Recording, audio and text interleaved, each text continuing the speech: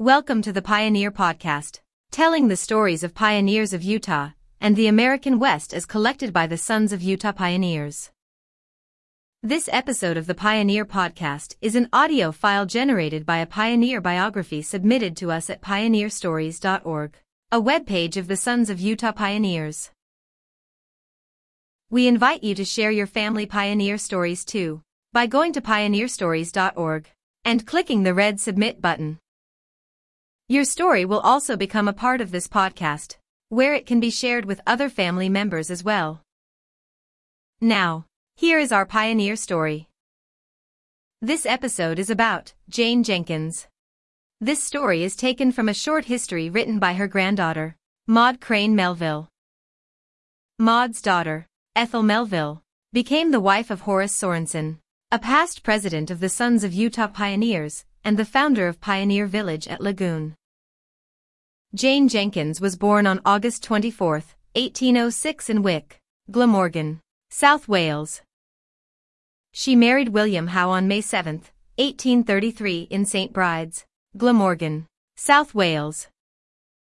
They made their home in Wick, which is a small community near the sea. They were blessed to have 4 children born to them. They were Cecilia, William, Anne, and Jane. Her husband, William, was the talk of the surrounding country because he was very strong. It was said he could lift great barrels of beer with ease, which he delivered from the manufacturers to the retailers. While the children were quite young, William contracted a prolonged illness and died on August 1, 1846 at St. Bride's. In order to support herself and her family of small children, Jane made cookies, cakes, and bread which were put into small home-made baskets, and the children would sell them to regular customers and at the Southern Down Resort. In order to have a variety of cakes, the mother and children would go down to the seashore when the tide was out and gather larvae from the rocks. This substance looked somewhat like lettuce. They washed the sand from it and put it into baskets and buckets. It was later baked as part of the cakes.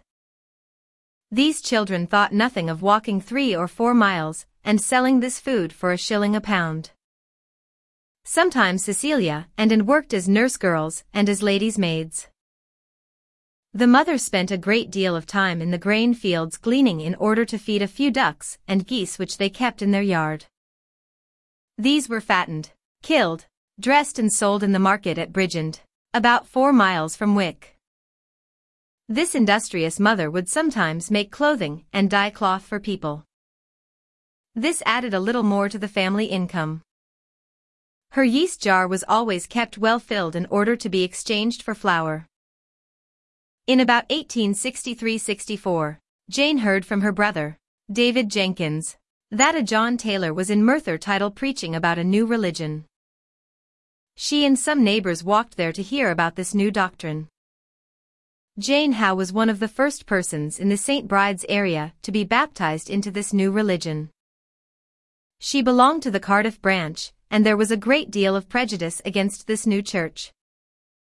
They performed their baptisms at night and dried their clothes around the stoves in their homes. The children were not allowed to go to school because of their religion. By this time the children had married and left home, and Jane met a LDS widower, William Williams. They married and in 1866 decided to immigrate to Utah. They left Liverpool, England on May 18, 1866 on the sailing vessel, Archbright. The Civil War was not long over, and the immigrants were ordered to go by way of the Canadian border and the St. Lawrence River. They finally arrived in Chicago and were placed in cattle cars to Missouri. Here they took a boat up the Missouri River to Old Fort Kearny, which was the outfitting place of the Mormons in 1865-66. They were begged to stay over the winter, but William Williams is reported to have said, "I'm going to Zion if I die on the way." When Jane heard the men cursing while preparing to leave, she asked Captain Thompson if they were Latter-day Saints.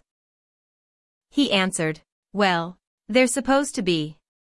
She said, "Well, I never heard such language." While traveling over the plains, many became ill because of the bad water and poor food. William Williams was one of them, and his last words were, "I am at peace with all men and on the road to Zion." Jane Howe Williams arrived in Salt Lake City on October 27, 1866. Being alone and with a place to stay, she said, "Well, if this is Zion, I wish I were back in Wales." After about a month of staying with a Welsh family, John S. Davis, in Salt Lake, she decided to move to Spanish Fork, where there were more Welsh settlers. Here she again began to support herself by doing many of the things she had done in Wales. She would go out and do sewing by the day, and many times had walked from Spanish Fork to the swamp west of Springville to gather hops. She used those to make yeast, which she exchanged for flour and sugar. Later she married a devout Latter-day Saint widower by the name of David Evan Davis. When she was about 80, her daughter, Anne, who was married to George Crane, invited them to move to Kenosha, Utah, to be near her. Her husband, David Evan Davis, died in February 1889, and she died December 23, 1889 in Kenosha, where she is buried. Thanks for listening to the Pioneer Podcast. We would like to invite you to subscribe to and share this podcast with others. Also, please leave us a review at the iTunes store. That helps us more than anything else. If you would like access to more content and information about our pioneer history, join us at su.p.online.org, the online community of the Sons of Utah Pioneers. That's su.p.online.org. Goodbye until next time, from your friends at the Sons of Utah Pioneers.